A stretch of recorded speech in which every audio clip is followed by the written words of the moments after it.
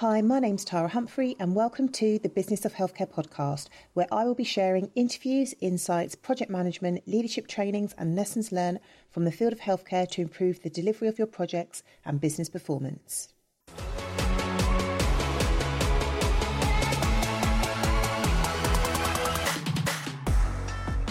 Hi and welcome back to the Business of Healthcare podcast. I hope you guys are doing well. So on today's episode, I am interviewing the lovely Catherine Blackaby. Catherine is a development advisor in the NHS England Sustainable Improvement Time for Care team or Time for Care faculty. She's absolutely amazing. She loves quality improvement, and we just have a chit chat about what is quality improvement, why it's important, how it can transform the way you work, how it can transform the way you think and tackle problems. Catherine talks about quality improvement as both a mindset and a toolkit to help you to enable positive change. Catherine shares with us that all improvement is change, but not all change is improvement. She gives us some tools that we can go away and start using straight away, all with the aim of looking at a situation with curiosity and not criticism, and trying to look at, is there a better way of doing things? Everybody in the Time for Care faculty, I honestly would say, are the nicest, kindest, brightest people working in primary care. They absolutely love their jobs. They're so dedicated to helping you guys to deliver more effective patient care, and to also, they want to take care of you and make sure you guys are happy to deliver your work. So I really hope that you enjoy this interview. I absolutely loved it. Catherine is definitely coming back. Pull out a pen and paper, put the kettle on and enjoy.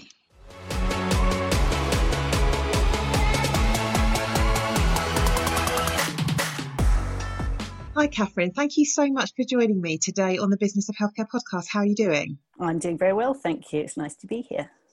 So, Catherine, you are a development advisor in the Time for Care faculty, as am I. And the main reason I wanted to get you onto the podcast, we had a really good conversation the other day about quality improvement and trying to make it easy and simple for people to understand. And we just both wish that more people knew about this stuff. But I think if you're not in that world, the language and the terminology may seem very alien.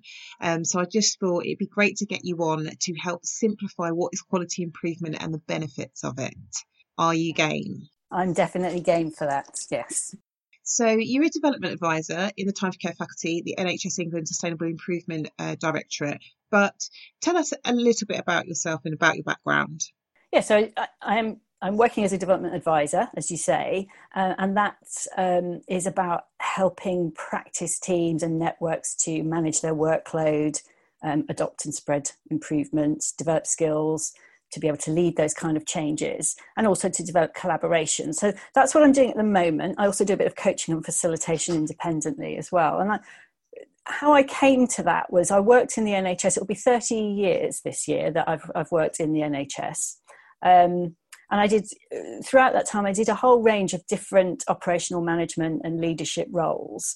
And then about 10 years ago, I suppose, I moved more into national improvement programs. So working very specifically around quality improvement and how you get changes to happen.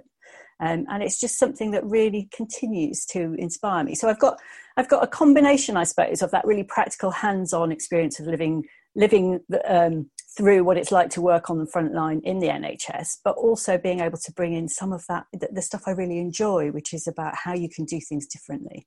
And why do you feel so passionately about this stuff? You know, I worked for years in service redesign and managing operations and all that sort of thing. And then I think it was about 2007. I was trying to work out how long ago it was, but it was about 2007. I was working on an urgent care improvement program. I was really struggling with how do we manage the demand and how do we change that. You know, we're struggling with long waiting times. We're struggling with massive demand and capacity, and I was really struggling with how do we make this stuff work? There must be an easier way of trying to manage this. And I think I was just trawling on the internet looking for inspiration, and I came across the NHS Institute for Innovation and Improvement. And I got in touch with them to say I was doing this bit of work, and I had this total light bulb moment, because somebody said, oh yeah, there's a way you can do that. And there are tools that you can use that will help you work out how many people you need on at any time in order to meet the demand that's coming through the door. And I just remember thinking, well, why did nobody tell me this before? And I was lucky enough then to get a fellowship at the Institute and to learn a lot of the tools and techniques around quality improvement work.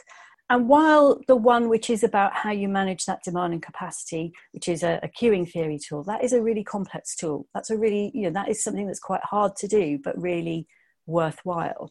While that was a difficult one, there were so many more simple, straightforward, practical things you could do that just made it simpler to do the day-to-day work. And I just sort of sat there thinking, everybody needs to know this stuff because it just makes the day job easier. So how would you describe quality improvement to somebody with no QI background? There's a bit of a guru in QI in healthcare called Paul Batalden, and he talks about the combined and unceasing efforts of everyone to make the changes that will improve outcomes and experience. So that's really, I like the combined and unceasing efforts. So QI is about making sure that those changes that we want to make are effective. And there's a long-standing saying in QI, which is, all improvement is change, but not all change is improvement.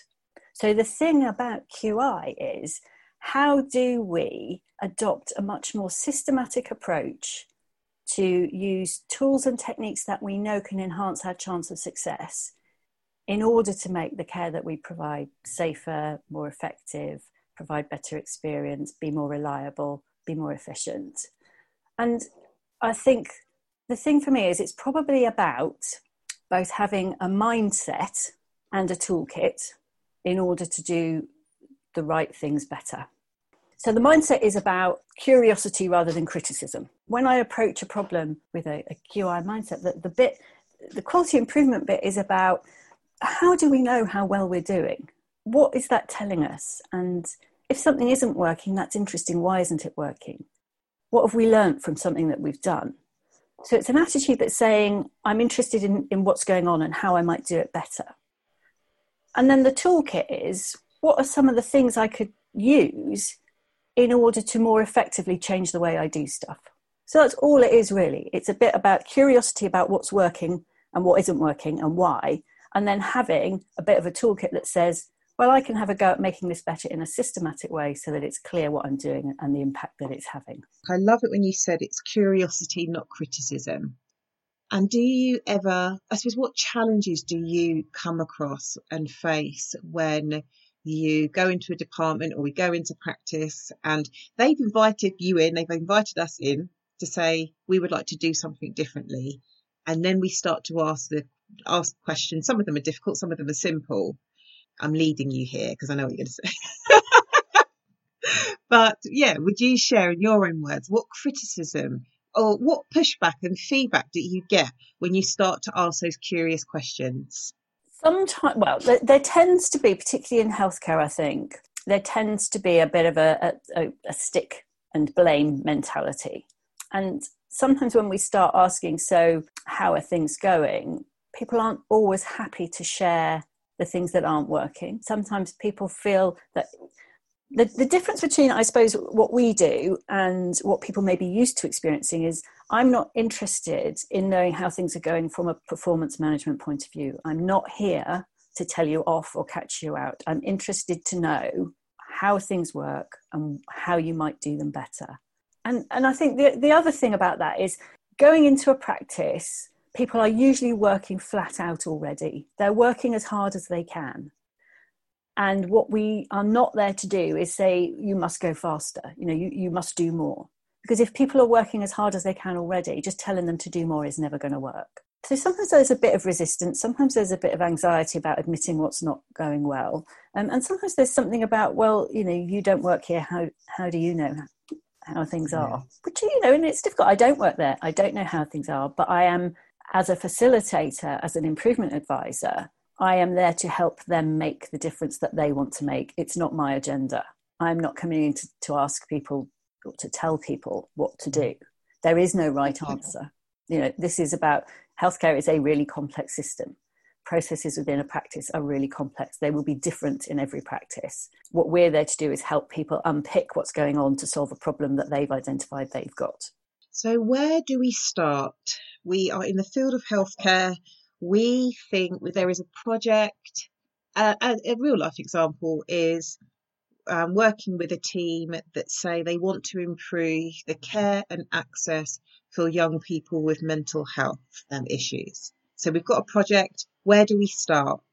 The place I usually start is, the thing I usually say to people is, so what is the problem that you want to solve?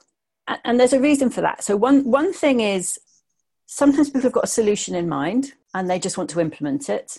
And that's absolutely fine, but that's not an improvement project. So if I'm coming in as an improvement advisor, what I want to know is what will be different as a result of you doing the thing you want to do. So what is it that you want to tackle, that you want to change, that you want to improve? So define what the problem is and how you know it is a problem.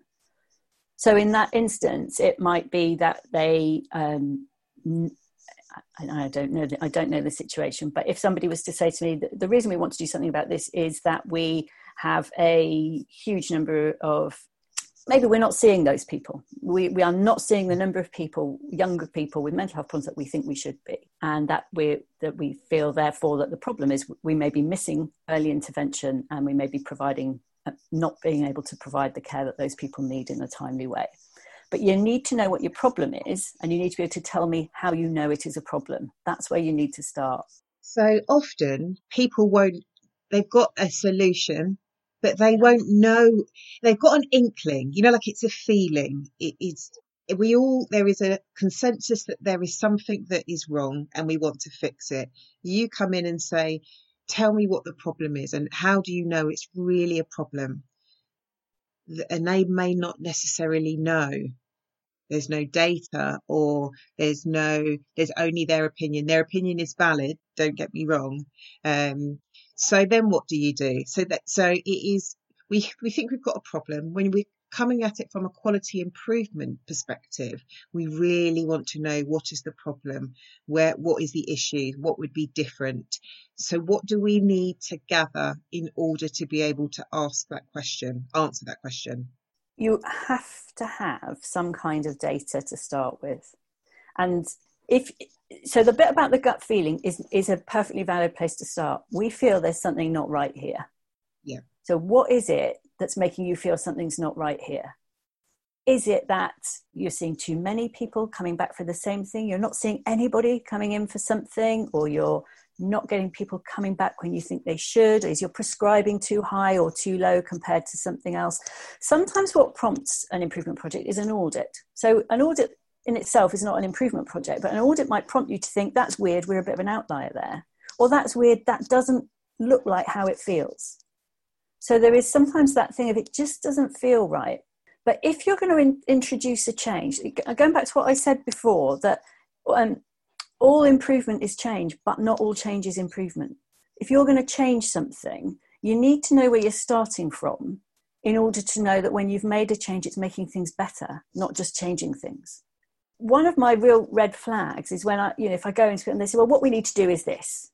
That's a really difficult situation because people have already decided what the answer is, but they may not actually have done that baseline work. So you need a starting point to say, have we really understood what the issue is, what's causing the issue, what are some of the factors at play, so that we can tackle the right things and save our own time and energy. The danger with leaping to a solution is it may be a really good solution, it just may not be the solution to the problem you've got. Can you describe what people do when you say we need to do an audit? Do you know, those words very rarely leave my lips. To be fair, it does vary. So clinicians are really used to doing audits. That's, it's part of the day job. They're important. They tell us that. But audit is about a judgment tool. Are we doing what we say we're doing? Are we hitting a target? Are we within the boundaries of what's acceptable or not? And that can, as I say, it can be a good prompt. If you're an outlier, you might think, whoa, what's going on there? if you say to people we need to do an audit, so there are different reactions to measurement, aren't there? Some people love it. They go, oh yes, an audit, lovely, can't wait to get my hands. But most people go, oh no, audit, numbers, measurement, counting, no. One of the things that's really nice about quality improvement work is you say to me, I've got a bit of a gut feel, something's not quite right here. I don't think, I just think we need to do something about this. I probably wouldn't say to you, you need to do an audit. I might say to you, what would tell you whether things were good or bad? What might you need to know? And I might just say, well, just keep a note of it today. So for example, if we're looking at in a practice, appointments that are booked with GPs that maybe could have been seen by somebody else, one of the things I usually ask the practice team to do is just keep a tally chart on the phone. So how many requests a day do you get for this? And it's literally pencil and paper by the phone. And is it a request for a GP? Is it a request for a nurse? Is it a request for another AHP? Whatever. And it's a really quick and easy tool. It's no real effort to do that while you're on the, you're literally just doing a tally chart. And you do that for a couple of days, and then you can start to see a bit of a pattern emerge. And you can go, yeah, do you know what? There really are a lot of people asking for something on a Monday and a Tuesday that they never asked for on a Wednesday or a Thursday, or whatever it might be. But it just gives you a bit of a starting point. And the interesting thing is that sometimes when you collect that baseline data, it tells you something you weren't expecting. It will either prove your gut hunch, or it will make you go, well, that's interesting. I didn't think that was part of the problem. And that's what I mean about the curiosity, not criticism. We're not trying to catch people out and say, that's the thing that's wrong. And it's never, ever as simple as there's one thing, we put that one thing right and everything will be fine. It just isn't. We work in this real complex system with lots of different factors at play all the time, lots of human factors going on, and humans are not so easy to pigeonhole and say, if we tell you to do this, you'll definitely do it. There's lots of that stuff going on. So what we're trying to do is unpick what are some of the things that are happening, what might we expect to see change if we were to implement the plan that we've got. So if we're able to understand what actually happens rather than what we think happens or say happens, we've got a far better chance of introducing a change that will make the difference that we want to see. So I think for those listening, I think it's really helpful in when you're thinking of something's not right and we want to fix it, is a good starting point is to collect some data in a really simple way, a tally chart, it makes you a bit more mindful of the conversations that you're having, what's the issues and what is the knock-on impact, so they can start to collect that data. Would you be able to share some tools that people may not know? Like when maybe you're at school and you go to college and you go to uni and you kind of collect these tools and you go on these training, but you don't necessarily know I use that tool all the time. I didn't realise it was kind of I could use that for quality improvement. Could you share some kind of well-known tools that we use or definitely would have heard of? Yeah, I mean, it's interesting because I can remember at school learning how to work out the area of the playing field and that sort of thing. I've never actually had to use that, I don't think. But those sort of things probably might be useful at some point, and some are probably more useful than others.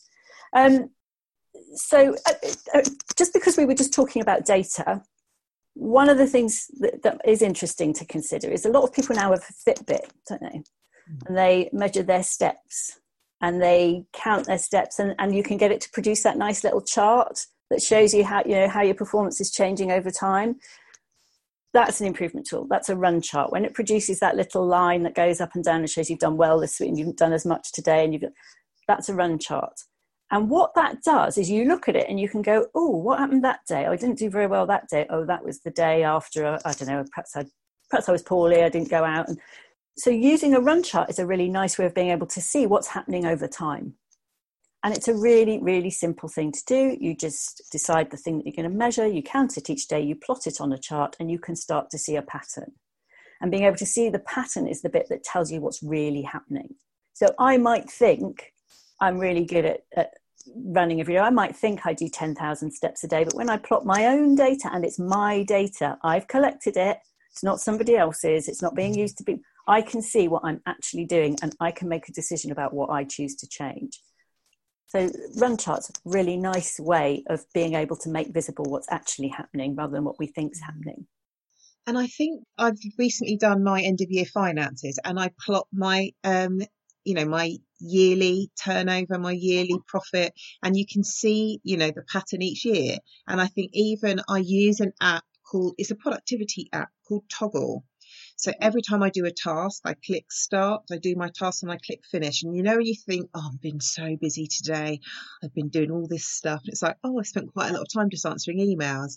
Like I took a longer lunch break than I thought I was going to do. It's when you start tracking your time or tracking monitoring your focus, it really does change, and it is powerful to see what comes back. Absolutely, it's a really good example, and I think it really illustrates that point about what we think we do, what we should do, what we say we do, and what we actually do may all be completely different. And the nice thing about capturing your data and displaying it in that way is it's yours. It's nobody else's. You choose whether you respond to that or not. But what it's telling you is this is what's actually happening. And is that what if you want that to look different, you have to do something different. It's not just going to change because you want it to. You have, if you want things to be different, you have to do something different. There's a couple of things actually. This idea of making things visible is a real core part of quality improvement. So if you think about, I don't know, some people might have this in their sheds, depends how controlling they are. So my dad used to have this shadow board in his shed. You know when you have the tool rack on the wall, yeah, and it's where you hang all your tools, and around each tool you draw a shape, so that when you take that tool down, you can see what's missing, because the shape of it is left behind, and it makes it really easy to put things back, and it also makes it really easy to see what's missing. And that's one of the things that we can do in healthcare is if you have a very good, very systematic way of ordering stuff and storing stuff, you can see very quickly when something's missing or when something's in the wrong place, or if something needs reordering, that kind of thing. It's a really nice way of showing this thing should be here and it isn't here. What do I need to do? So that's a real simple, this thing of it's very visible when something's not in place. The other one that people probably know about is something called process mapping. Now, there's different ways of doing process mapping. And the one that people often are aware of but might not relate back to work or healthcare is it's a spaghetti map. And that's when you draw, if you're designing a kitchen, that's where people have usually come across it. So you will lay out the shape, you draw the shape of the room on a bit of paper, and then you'll put in where you think you might want your units to go, and your sink to go, and your cooker to go, and your fridge to go. And what the kitchen designers will always say is you want to make a real nice, neat triangle between your cooker, your sink, and your fridge. And the reason that you do that is if you lay out your kitchen design, and then you say to yourself, right, imagine in this kitchen, I want to make a cup of tea. What do I have to do? So with your pencil, you draw from the door, where would I go first of all to fill the kettle? Then where would I go to get the tea bags? Then where would I go to get the cup? Then where would I go to get the milk? Then where would I go back to make the tea? And what you start to see is how many little journeys it takes, how many backwards and forwards it takes for you to do that piece of work. And being able to see it makes you think, that's really going to annoy me very quickly if I'm having to go backwards and forwards between all these different spots. If I move those things around and I can make it much simpler, it will be much easier to work in my kitchen, and I'll find it much easier to do the tasks I need to do without wasting time and effort and energy. And that's something we can do at work as well. What I like about that example is when you're taking that into a healthcare setting, those loops that you're doing create opportunities for error. So, the more you're in it, kind of circling around and going back and forth and ups and downs, that's where the issues start, because there is not a clear line to the destination or a clear process. It's easy for things to go wrong. Yeah. And I think, there's some real simple examples. I did some work somewhere years ago. And one of the things we did one of these little maps because we couldn't, people were fed up with how much time it was taking. They felt they were very inefficient. They couldn't understand, everything, a bit like you were saying, when you plot your task, you suddenly realize you're spending a huge amount of time walking up and down or doing so. The thing we did was move the printer, and it saved hours a week because everybody was having to walk up and down around. And it wasn't just the walking up and down. it was the stopping to talk to people on the way, because if you were moving about a lot, so you'd be walking down the corridor to go and get your stuff from the printer, and then somebody would stop you and interrupt you. So a 2-minute trip becomes a 10-minute trip, and it happens so many times a day. So that sort of thing, it doesn't have to be a big change that can have a significant impact. I would like to talk about the tool that everybody has, that I feel like they don't know how to use it, and that is the power of the Post-it note. Oh, yes. My favourite. And that we use, I think if anybody's been part of a Time for Care session, you will know we love a Post-it, and it's got to the point where I think Sophie's got Post-its of men, like I think I spent about 50 quid on all these different shapes. We love a Post-it note to help visualize a process, to help get thoughts out on paper, to help make sure everybody's voice is heard, because when we do this stuff, it's a collaborative effort, and usually, and in any group, and it's not bad, you'll get people that are more vocal and you'll get people that don't say anything, and allowing people to quietly write their thoughts on a Post-it and share them is a way to make sure their voice is heard if they're not as vocal as other people. How do you use Post-its in your sessions? I use them for almost everything. So the example you've just given is a really good one. So that we talk about the democratizing power of the Post-it note, that if everybody has Post-its, and we might start off with everybody write down an idea, and then we can go around and make sure that everybody has a chance to put their ideas out and they're all equal. That's a really important thing to be able to do in a group of people, as you say, so that everybody gets heard, but also, so it's not just that everybody gets heard, it's just that everybody gets heard equally. So really helpful for that. The other thing, well, there's so many things. I use them for capturing what went well and even better ifs at the end of a session. So everybody writes down there one thing that they thought went well and sticks that on one side. One thing that could have been even better, they can stick on another side. You can theme them. You can use them then to come up with some actions that you might do differently next time.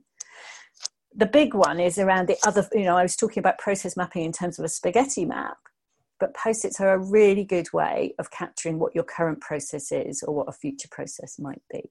So that if you, the beauty of the Post-it note is that if you're trying to work out a really complex system or understand a really complex problem, the beauty of the Post-it note is you get all the ideas out onto individual Post-it notes, and that's the rule. One idea, one Post-it note. Don't write 3 on one Post-it. Yeah. Really not helpful.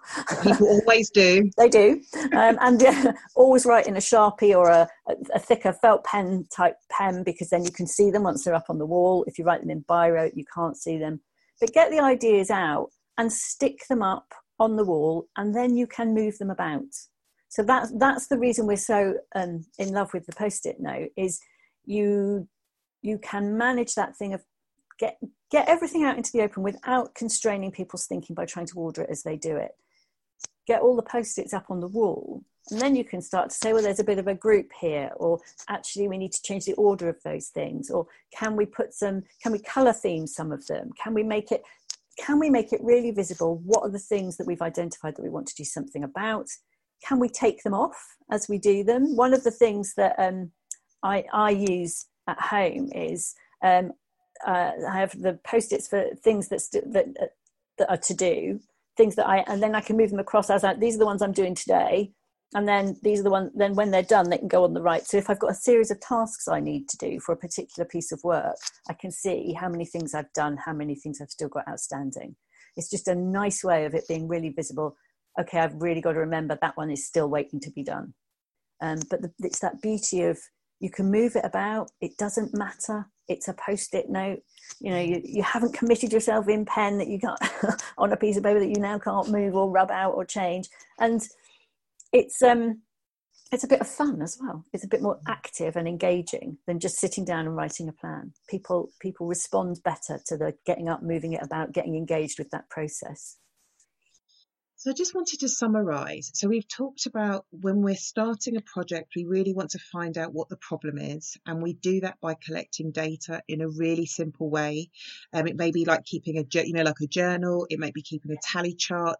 It may be pulling off a clinical audit, and just looking for trends and looking for is the issue what I thought it is, or actually what's happening over there? So collecting that data and analysing it in a just looking at the data for what it is. I think we also you mentioned the run chart.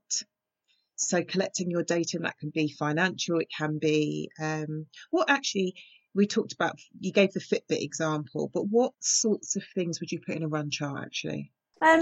So you might put one of the ones I was talking to somebody about this week was staffing levels. So number of staff absent. Yeah. And plotting that over a run chart and being able to see that on these days, it's normally around this level. So is it a problem? The number of people who are off at any one time, is that a problem? And then a colleague was saying, yeah, we did one of those and there was this huge drop on one place. We were really short staffed on for these 3 particular days. What happened there? It was way out of line. And what it turned out was that about half the staff had gone off on a hen do. And that's what that was. But the interesting thing was that the remaining staff were able to say, yeah, do you know, that week was hell.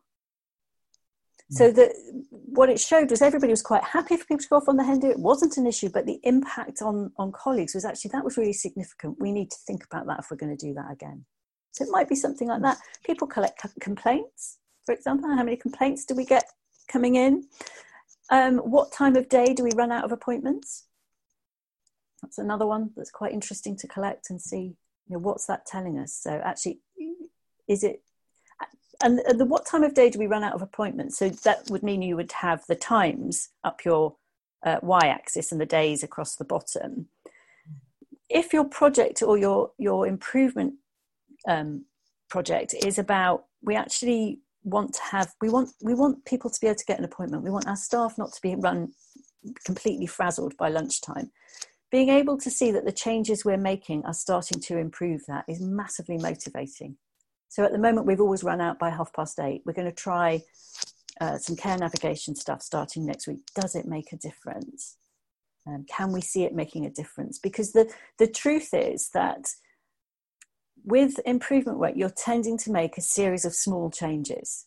So you're tending to try and build on things rather than sitting in a darkened room for 6 months, planning a massive change and then implementing it in one fell swoop and then being totally invested in proving that it works and having to do a lot of remedial work because you haven't thought all the problems through.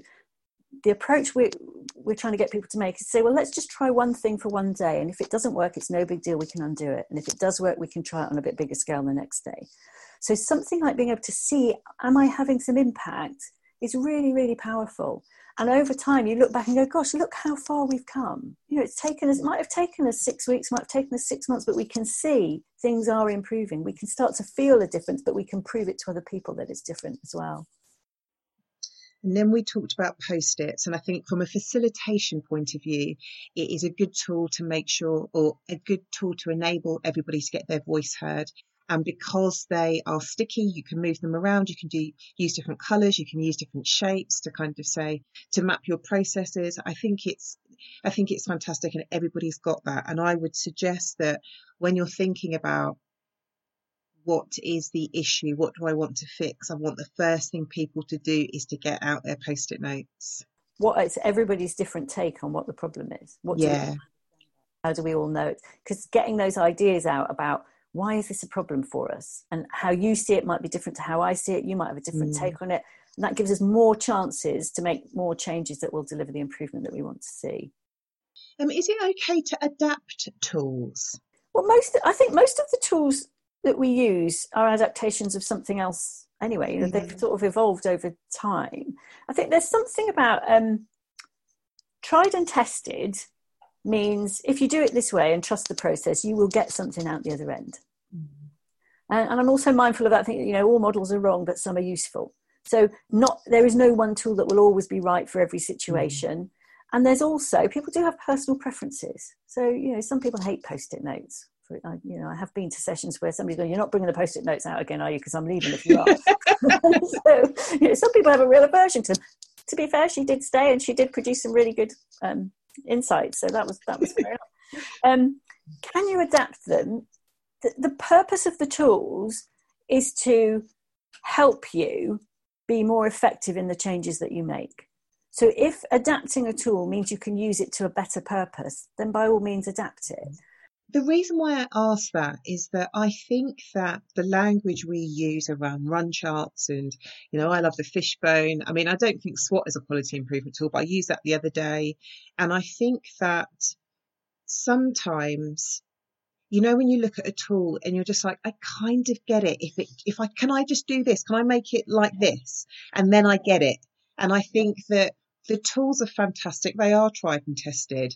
But I think for those people that are just like, I don't want to do it that way. It doesn't fit and I want to change it. I think that that's okay. I think the tools spark a different way of thinking. And that's the purpose of the tool, to help structure your thoughts, to help structure the change in a way that is meaningful to you. And I think the reason why I say that is that we don't want people to we're not there to push people and say, you have to use it like this. This is how we use it. How can you make it meaningful to you? So then they really own it. Otherwise, we can't transfer the knowledge. No, I entirely agree. And I think that the whole point about quality improvement is that go back to what I said at the beginning. It's that the combined and unceasing efforts of everyone. It should be, it is accessible to everyone. And the intention is it makes it easier for you to do the things that will deliver the changes that you want to see rather than just a change. So the point about being able to adapt it and use it the way that you want, there's no reason not to. I think the advantage is if you've been shown a tool and you've seen the potential for it, you then go away and use it in a way that makes sense to you. Yeah. There is no, you don't, a process map looks different. Everybody who process maps, the maps will look different. So, if you ask a purist, they'll say, oh, if you want to produce a good process map, you need 3 hours to do it. You need everybody in the room. You need to use these specific colors. You need to do this. You need to join it up like that. You need to, I've done process maps in 20 minutes. Yeah. And the point is, what will help move us forward? If it works for you to do it with a completely different layout, if it works for you to use it for a different means, do that, because you're not going to break anything by doing it differently. If it's not working, don't use it. If it is working for you, carry on. I think there's you mentioned fishbone. I like fishbones too. And fishbone originally, I think, was designed as a problem solving. So you start with a problem, and then what are the factors that are causing this problem? But you can just as well use it for saying, this is the stuff we want. This is a project we want to run. What are some of the things we want to think about? Yeah, that's how I use it. Yeah, exactly. And there's nothing wrong with that. It's the tools are there to help you. They're not there to constrain you. So I've been making notes as we've been talking, and you've used phrases like, does it make a difference? What will help you move forward?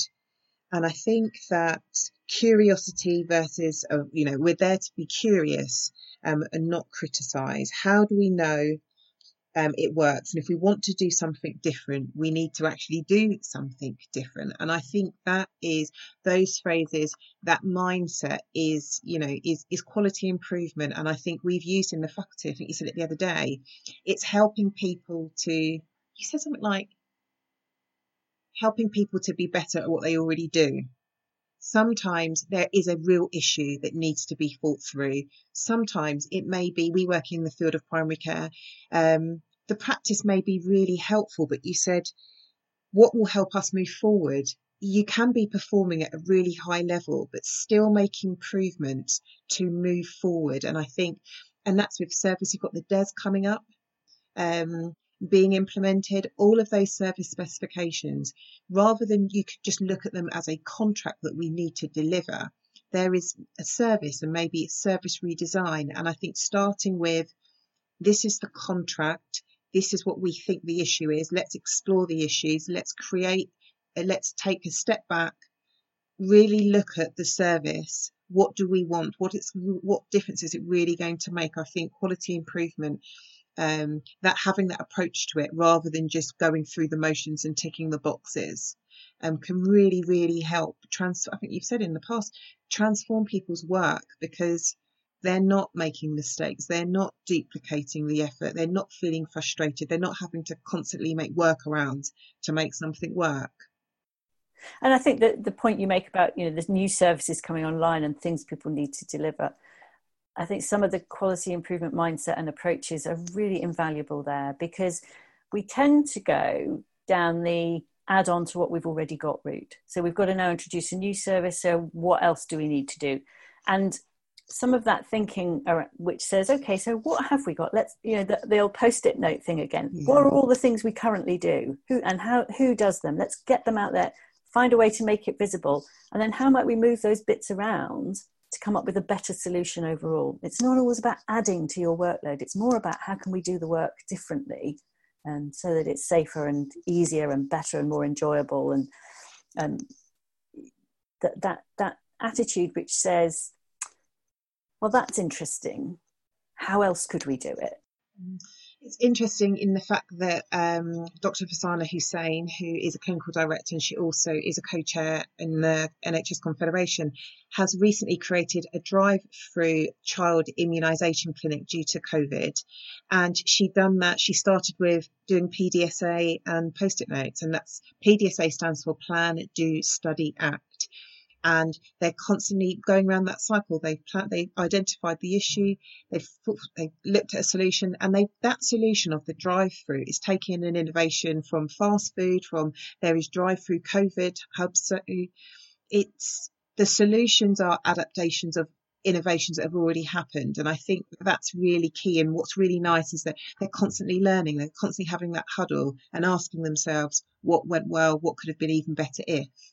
And the end result will be better, more sustainable, more workable for them and their patients, because when we build it you're not, as I said before, you're not going for the big bang. Again, we've thought about this, it's going to be absolute, but this is how we're going to do it. You're going, let's try it like this. Does that work? If it doesn't work, what do we need to change? So then we can build on the next step. So you're actually making changes more quickly, because you're building on the successes and you're eliminating the failures as you go along, rather than putting something in place and then finding it doesn't work and then putting a huge amount of energy into trying to educate patients to use it properly when actually you didn't design it properly in the first place. So to close out, if you guys are listening that work in primary care and you get emails and bulletins that come out that say time for care, quality improvement, do not delete those emails. Do not delete them, because Time for Care faculty is offering fully funded support for facilitators to come into your primary care network, to come into your practice, to help you, to educate you, and for us to pass on the skills. So next time when you've got a new contract or you encounter a problem, you have got that toolkit to be able to say, okay, well, let's get out the post-its. Let's look at the audit. Let's really understand what the issue is and where we want to go. That support is available to you. And there's an army of us that love doing this stuff. Absolutely love it. And it makes such a difference. It really, really does. So that is my plea. When you see those emails come out, just take a second look and respond. Thank you so much for coming onto the podcast. I really, really enjoyed it. So did I. Thanks. Thank you so much for listening to this week's episode, and we hope that you enjoyed it. If you did enjoy it, we would love it if you left us an iTunes review, or if you comment, like and share it on our social media channels. You can find us on Twitter at THC Primary Care, and on LinkedIn just look for Tara Humphrey. So the Business of Healthcare podcast is being brought to you by THC Primary Care. We are a project management company specialising in the development of primary care networks, GP federations and training hubs. If you need support or you are looking for advice on how to progress one of your initiatives, please drop us an email so I can arrange a call with you so we can discuss this further. Our email is admin@thcprimarycare.co.uk. We've been helping primary care networks with their development plans, helping them to make the most of their network meetings, sharing training resources. We've had questions like, what do we include in a project plan? We have implemented network-based contracts across GP federations. We also support the day-to-day operational management of training hubs and have also got experience in setting them up from scratch. If we can't help you, we definitely know some people who will be able to help you, so please do get in touch. And that's just to remind you, our email address is admin@thcprimarycare.co.uk. primarycare.co.uk or come and find us on www.thcprimarycare.co.uk. And in the meantime, please tune in to the next episode of the Business of Healthcare podcast.